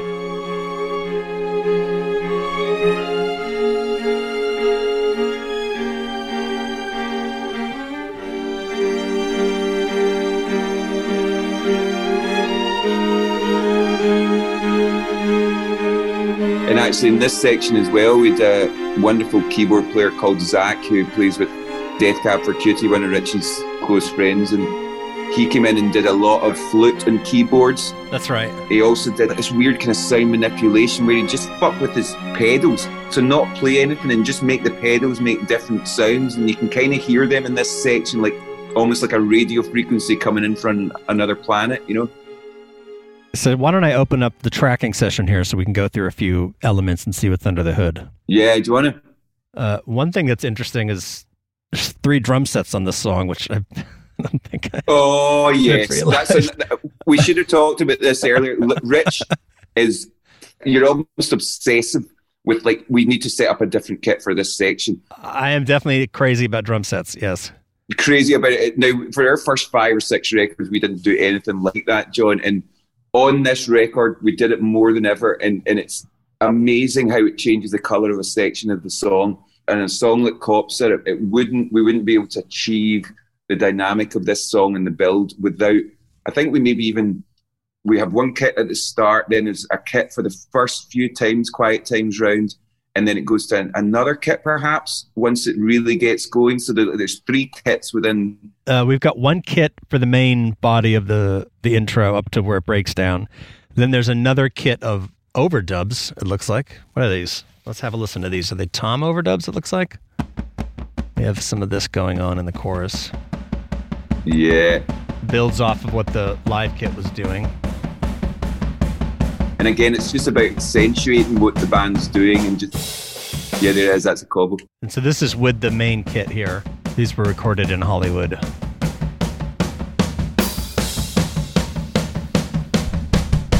And then what happened is, as I'd mentioned, we were at Abbey Road and got such a killer drum sound, we recut the breakdown section over there. So then it goes to this other drum set with a totally different sound for the whole totally build. Different country. Different country. Yeah. Same player.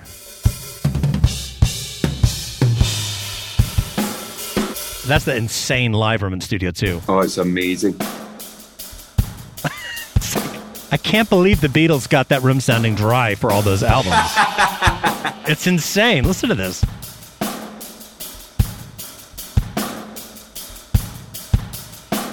Yeah. And then what happens is it goes from there.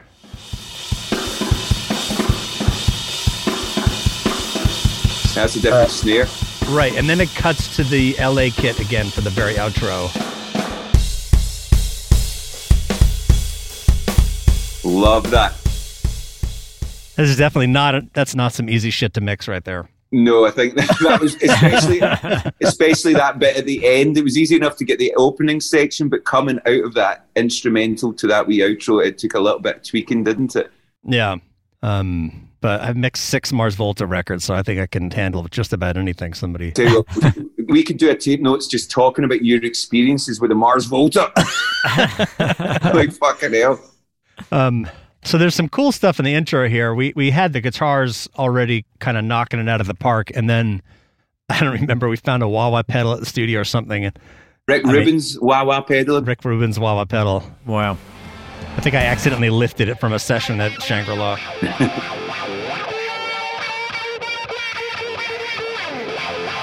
The funny thing is, as well, is when we ever do anything, rather than put one wah guitar on a song, John, let's put 3 guitars doing wah. You know? If it's good enough to do once, it's good enough to do a dozen times. That's the rule of thumb with a Biffy record. So then we have these sort of heavy, stabby ones here. This is pretty sweet. And then you've got these guitars playing the main riff. This is a AC30, a Black Bolt, and a JC120.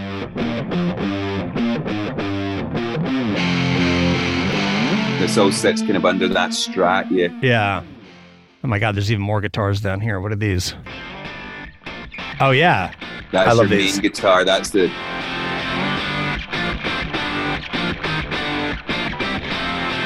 And then these particular guitars, it's the same thing. AC30, Black Bolt, and a JC120. They play throughout most of the section. Again, this is a section where the guitars are less distorted than you would think when you're listening. This wah guitar is interesting because this is just the Marshall with one mic on it. It's just like, it's very focused. Love it.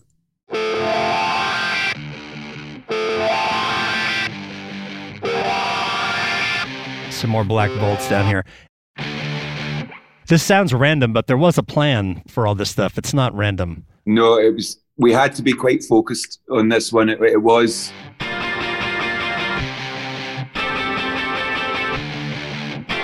You always manage to get a flange on our record, man. So these are all the guitars for the chorus here.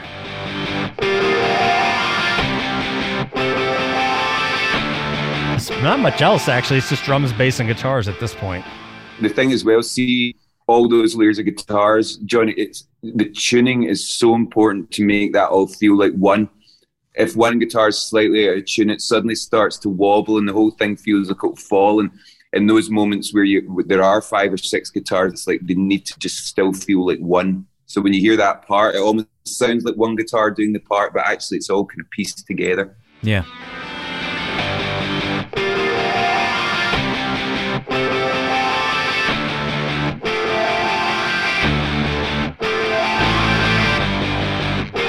That's with the bass added in.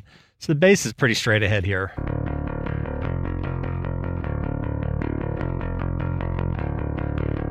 Yeah, because the bass and drums really are what propels this song. It's like guitar's quite jerky. I've been saved from the darkest place.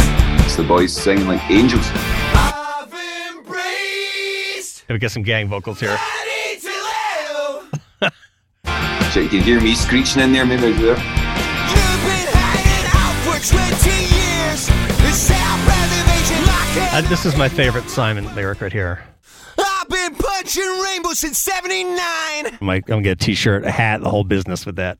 Well, it's funny you should say, because I have a wonderful merch idea, which is to have a t-shirt that says, I've been punching rainbows since, and then you get to put your year of birth on it. Do you like that? Wow, that's good. That's really good. And so then, we go into this breakdown section. This is where it gets interesting. That snare. Some high-end guitar playing there. It's another one of these riffs that when I wrote it, I was like, it sounds really good, but it's a fucking nightmare to play. That was Zach. It says it was through the Sun pedal. I think this was us. Was this us? This is Zach here.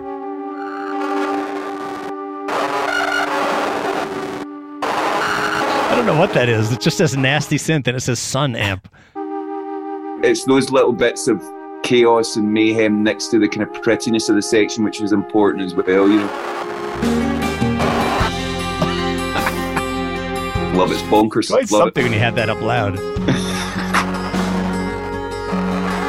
I don't know what that is. And then these guitars come in here. Nice, clean. It's actually quite hard to play a guitar part like that. Takes a true professional. All right. We couldn't find one. Actually, we got a few different questions from people for you via Instagram and via Twitter, and one of them comes from I Am Jam. What influenced the proggy mix section of Cop Syrup? So what inspired this whole section? I mean, the music just comes, John. I think at this stage it's about trusting your instinct, your own kind of taste level to a certain extent, and knowing when you're pushing it far enough. Whereas we were listening to maybe a little bit of Janet Jackson and things when we were talking about Instant History, just to see how we could kind of take the production.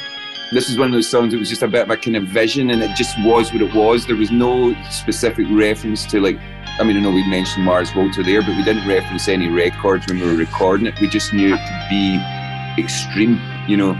I mean, to me, this whole section, it always struck me as almost like a Pentangle or Fairport Convention, especially with the harpsichord in there, or almost like Syd Barrett's first solo album. It has a bit of that kind of feel to it. And that's why Rich then suggested the acoustic, because I didn't necessarily hear that kind of reference. And Rich was like, we could take this down like that acoustic kind of prog thing, which is what the acoustic guitar and the flute does, because that's the first two flavors you hear. So straight away you're taken to a different era, and especially after that punk rock section, I think it's important to reset it.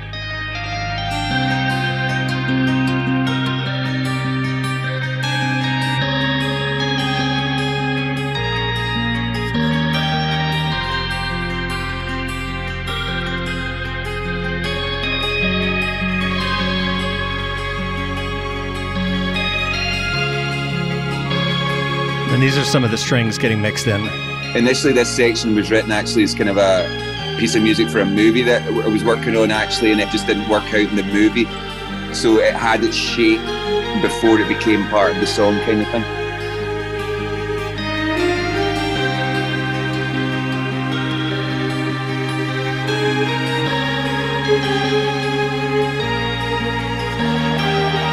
hear all the melodies. So somehow you got a wah-wah guitar here. And of course, if there's one, there's another. There's another somewhere.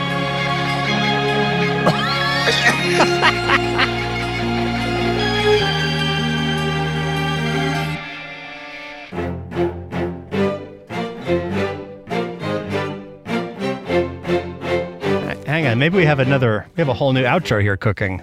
I've been punching rainbows since 79. There it is. Unplugged. Baby, I'm scorched up your hearts and minds.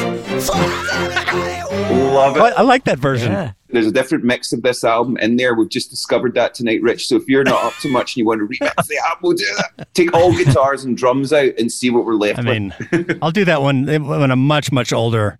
I'm just kicking around. I'll just start sending you new mixes of every album we've done together. We never quite cracked that. That's what you'll end up emailing me. I'm like, fuck, I thought we did. There are a couple albums I feel that way about, that someday, I don't care if I'm 90, I'm going to get back to that record. Hopefully our ones aren't those records. I don't No, that. your albums are good, yeah. It is interesting, though. I mean, somebody like Mike Oldfield keeps tinkering with his work, doesn't he? He keeps going back to it and thinking, no, I could do it in this way instead, which is quite interesting, because when we hear these kind of sessions on Tape Notes and we see the possibilities and also the layers of material that goes into it, you could have endless possibilities, endless permutations of how this album could be mixed, or how it could be taken in a different direction completely. It's a dangerous game, that, though, I think, because inevitably 6 months or a year later, you evolve somewhat, or you hope to evolve somewhat as a human being. You maybe hear different music, you maybe have fresher ideas. And I feel like if you start doing that, you'll never complete any piece of work, because that's kind of what keeps you moving next. I'm hearing things there and I'm thinking, that'd be quite interesting, having just violins and screaming. So straight away I'm hearing that and it's got my juices thinking, that's maybe an idea for a song, rather than necessarily create that from what we've created before, So that's almost how I find my next path, to kind of where the band goes next, is like, wow, we could maybe, expand upon that, next. You heard it here first. The next Biffy album, all strings and screaming. Strings and screaming. I tell you what, it's a strings and screaming kind of decade, guys. It is. It is. Very much so. Yeah. I would be into that record. Well, you'll be making it with me, mother. I hope. I mean, the album is called A Celebration of Endings, so it is about knowing when to stop and knowing how to finish something. So that is an important element of any artistic practice. It is. So if you don't finish it, I don't consider it a piece of art yet. There needs to be a full stop to something, and it needs to breathe. It needs to exist, as well. And that's the thing about tweaking music. It's like, if you keep tweaking it, like Kanye was doing that with The Life of Pablo, it's like, dude, make a decision. And that's actually the tough thing. When you're sitting down creating music or producing, working on a record, you've got every option under the sun you could do. Making the decision is actually the toughest part. That's where the work comes in. Is this song good enough? Does this song need this or that? It's like, without those decisions, it's just a bunch of fucking notes. Well, also, I think there are some artists who just coming to that point of closure and abandonment is very difficult for them for whatever reason. I mean, Da Vinci had that problem. For years, he would never finish anything. He would have the same painting hanging around for 10 years. And unless somebody forced him to finish it, he would just never finish a lot of his work. I think that's a kind of self-preservation, isn't it? Without, if you don't finish it, you're not really asking for anyone's opinion, or you're not asking for your own opinion yet, Yeah, that's part of it as well, for sure. I like that, mentioning Da Vinci during a Biffy statement. I like that, man. That needs to be the headline or something. Da Vinci and Biffy Clyro. Come on.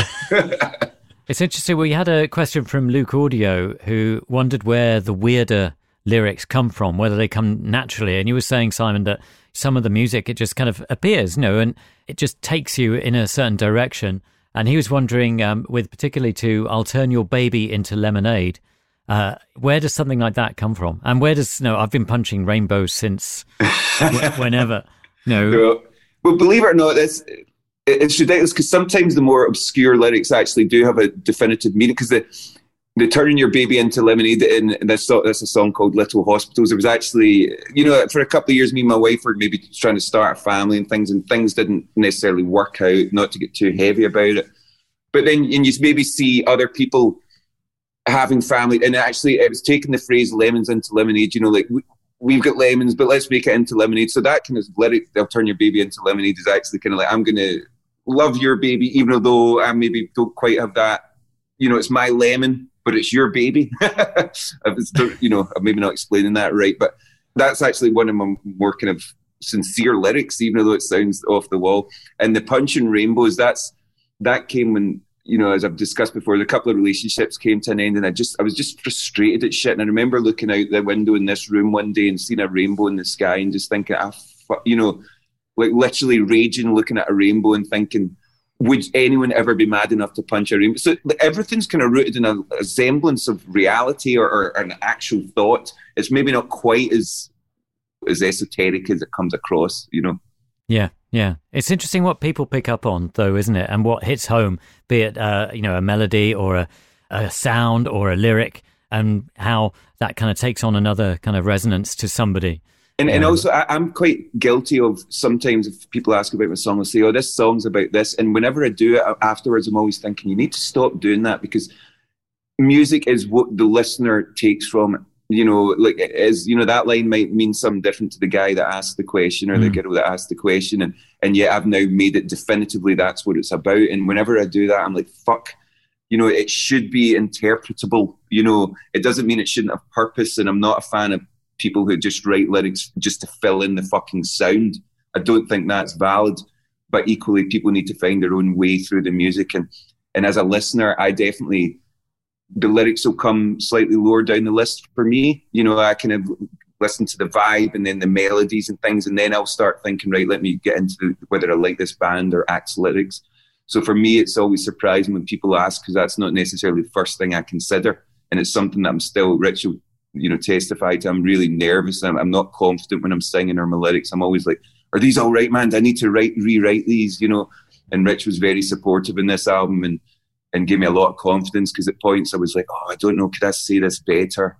And Rich actually been the first person to ever say to me, maybe you could, on Ellipsis, I think he said to me, maybe you could say this sentiment in a slightly different way.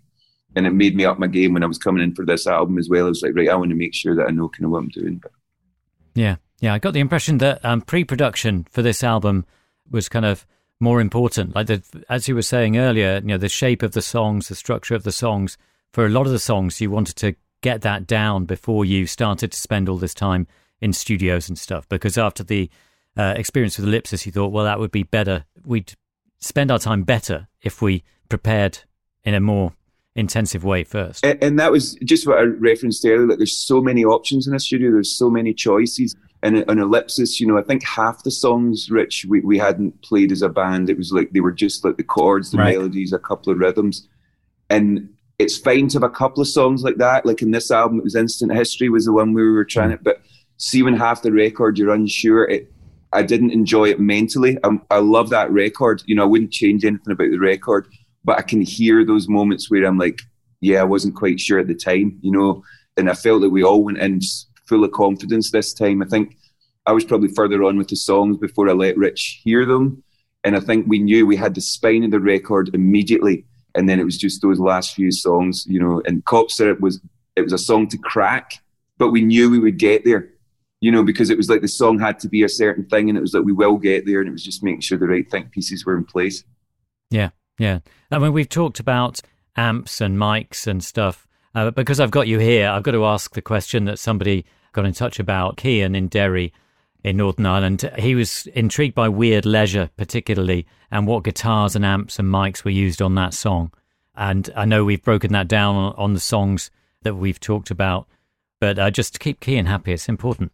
Of course, I think it would be a Stratocaster. Pretty much in most of this record, the Stratocaster is kind of hovering the harmonies and the notes. My full chords, my full kind of 6-string chords come from the Stratocaster. I think we used a Les Paul in the chorus of this one, Rich. When it goes, that sounds possible. When it takes the step down, again keeping it all quite rock band centric. There's not a lot of on Weird Leisure that is kind of out with the confines of what we do as a 3-piece band, but getting those textures in the moments. It was quite a tough song to record. I think there's maybe 5 different tempos in the song.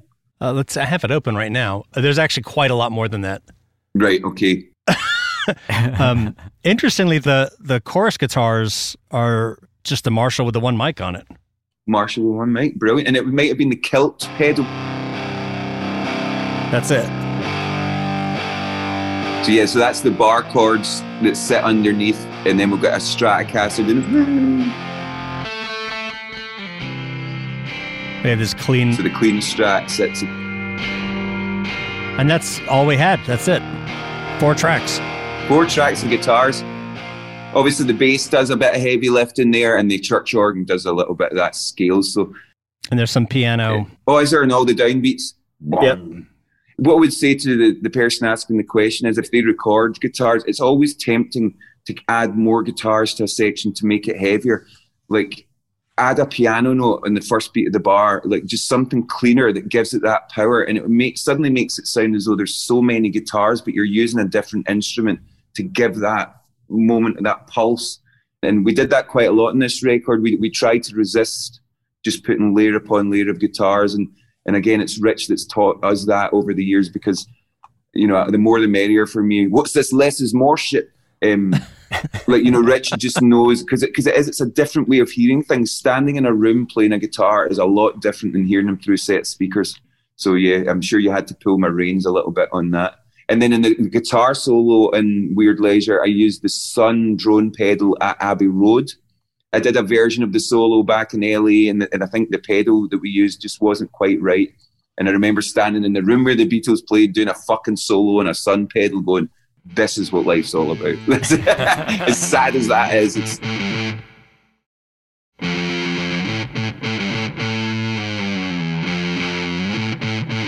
And again, in this one, on the outro, rather than just make it this big rock outro, I remember watching Wolf of Wall Street with Matthew McConaughey going, and we ended up doing this vocal, which is like, oh yeah, that's right. Which is like the least heavy thing you could do at the end of a song. But again, it's just finding those different ways to say, I mean, we're a 3-piece band, you know, like we need to find different ways to say things. And it's those little things, rather than just full steam ahead, all distortion, all full riff. It's like, let's make something weird and ominous. And those influences coming from different places.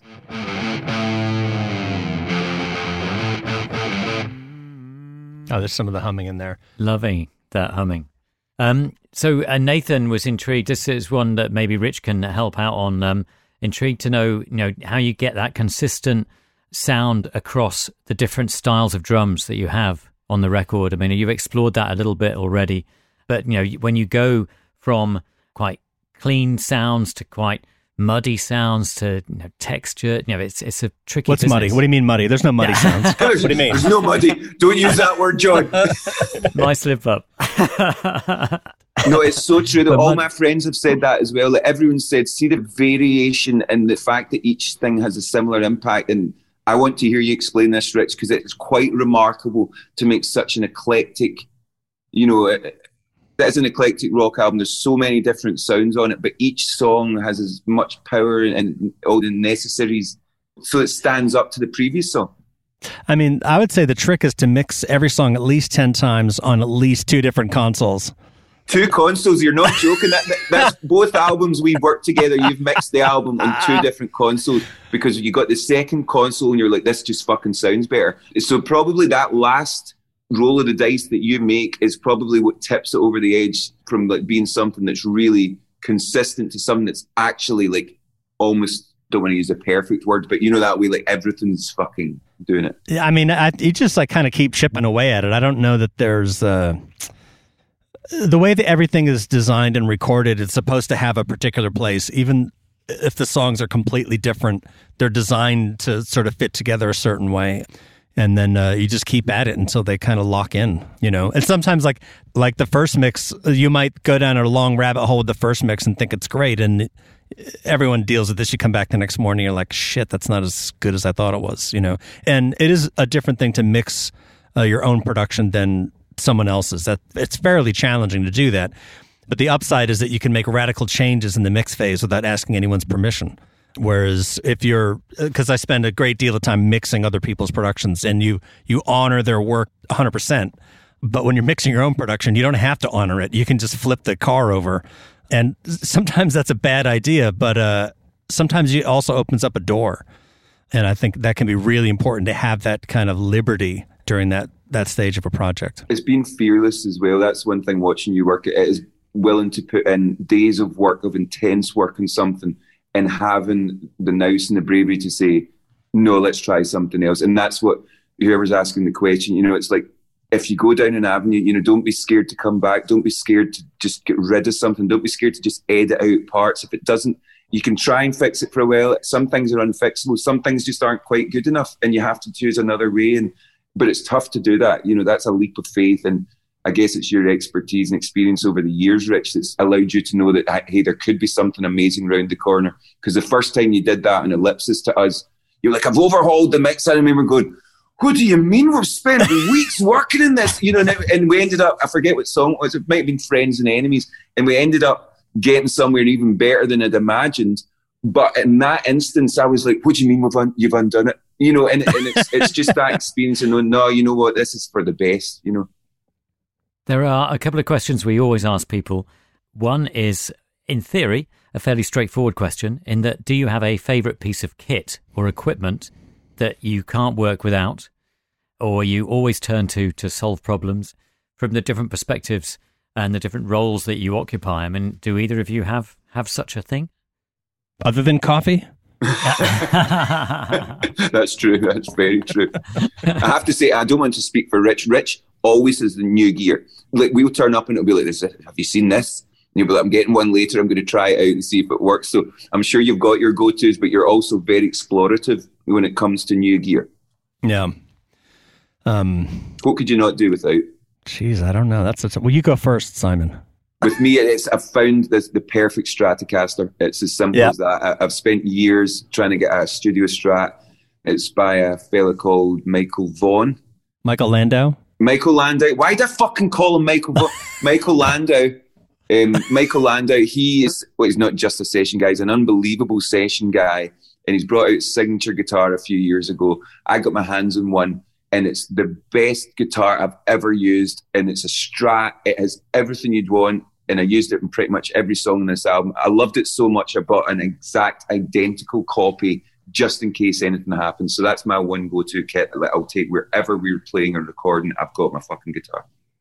I would say that for recording, the one thing that I can't do without, and it's kind of a boring thing, but it's been life-changing, is a long time ago I was doing this Franz Ferdinand album, and they were rehearsing in a house, and then we were going to switch to recording in the same house. So the idea is that we could do pre-production in the room, and then we would have remote amps on the other side of the building, and then once the song was cooking, we would turn off the amps in the rehearsal room and turn on the other amps.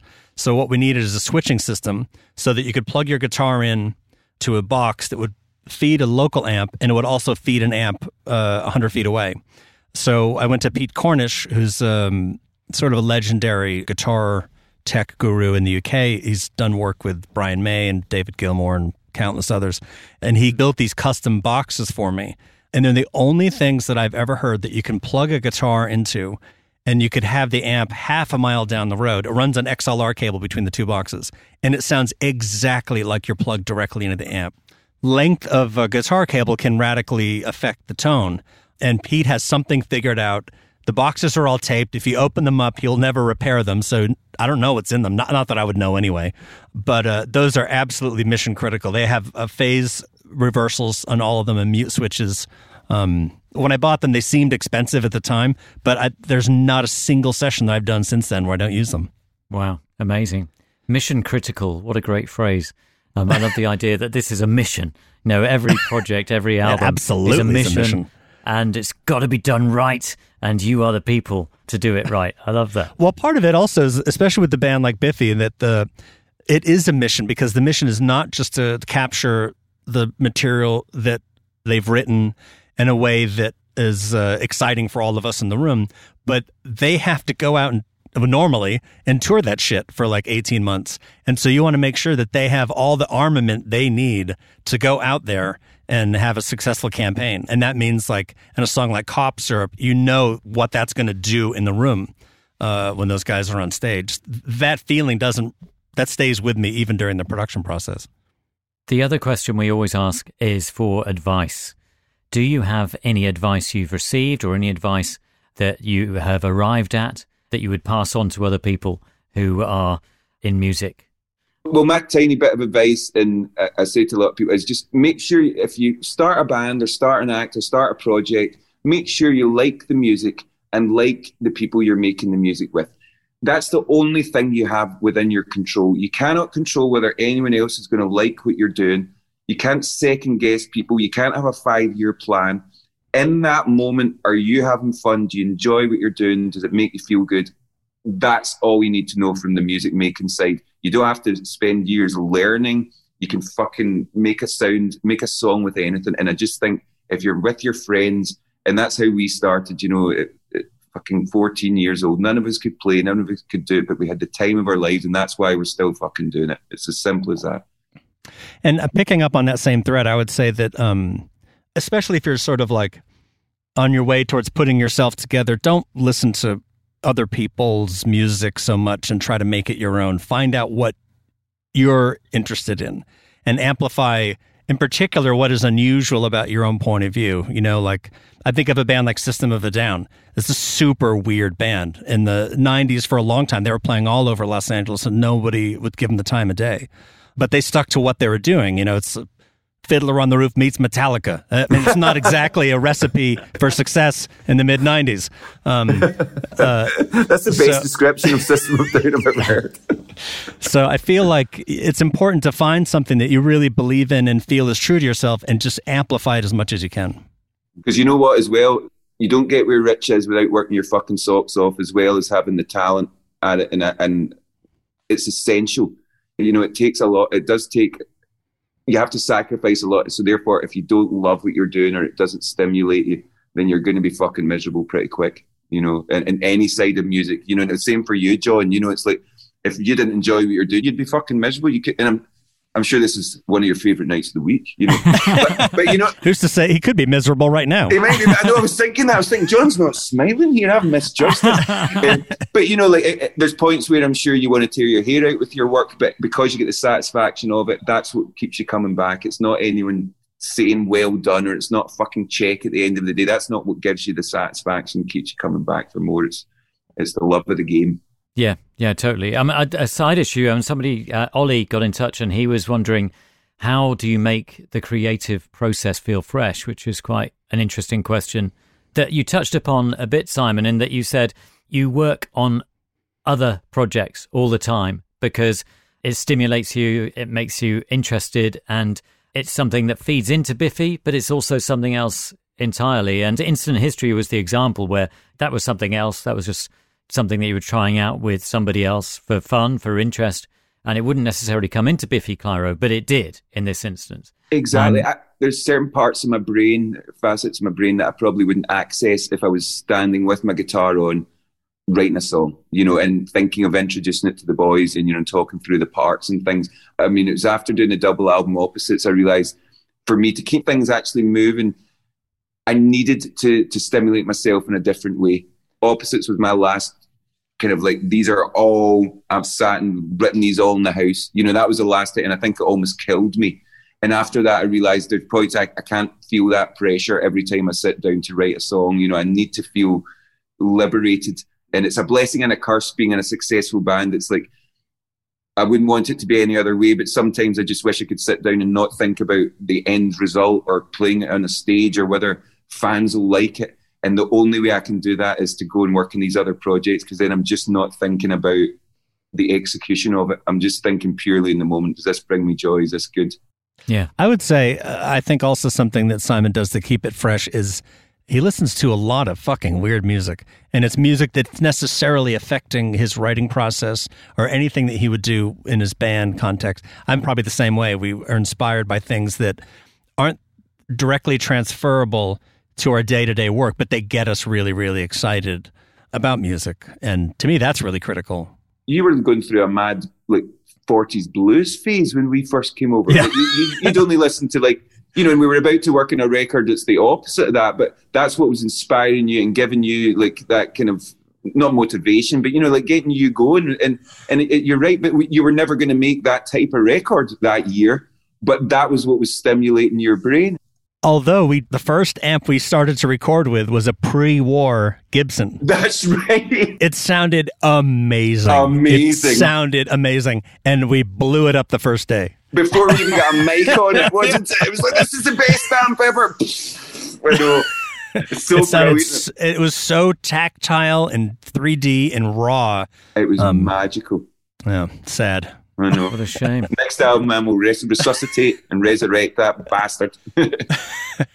Thank you so much for taking all this time out to talk to us and talk about A Celebration of Endings. It's been absolutely fascinating and brilliant to dig into these tracks and hear the stems and hear the demos and the different kind of spaces that you created them in. It's been a real pleasure. Thank you very much for doing that. We've loved it, John. Thank you. Thank you so much. Thank you, John. And I'm going to let you go, and we'll play out with another selection of music from A Celebration of Endings. Is there any particular song that we could sail off into the night by listening to, or wherever people might be listening to? Do you want to end with Opaque? We'll end with a softer one. Oh, there you go. After the beatings. Opaque will be a nice one. Excellent. This is it. This is Opaque. This is Biffy Clyro. Simon, Rich, thank you so much again. Thank you, brother. Thank you for listening. We hope you enjoyed the episode. If you have a moment, do tell your friends and leave us a review. It all really helps. Thanks to those of you who have already donated to the show. I'm just one part of the team that brings you Tape Notes. It relies on your support. If you'd like to donate, please head to our website. To ask a question on a future episode or find out who's coming up, head to our socials, and on Instagram you can see pictures from the recording sessions for each episode of Tape Notes. Thank you for listening. Until next time, goodbye. You took the money and ran. But you could have made it right this time.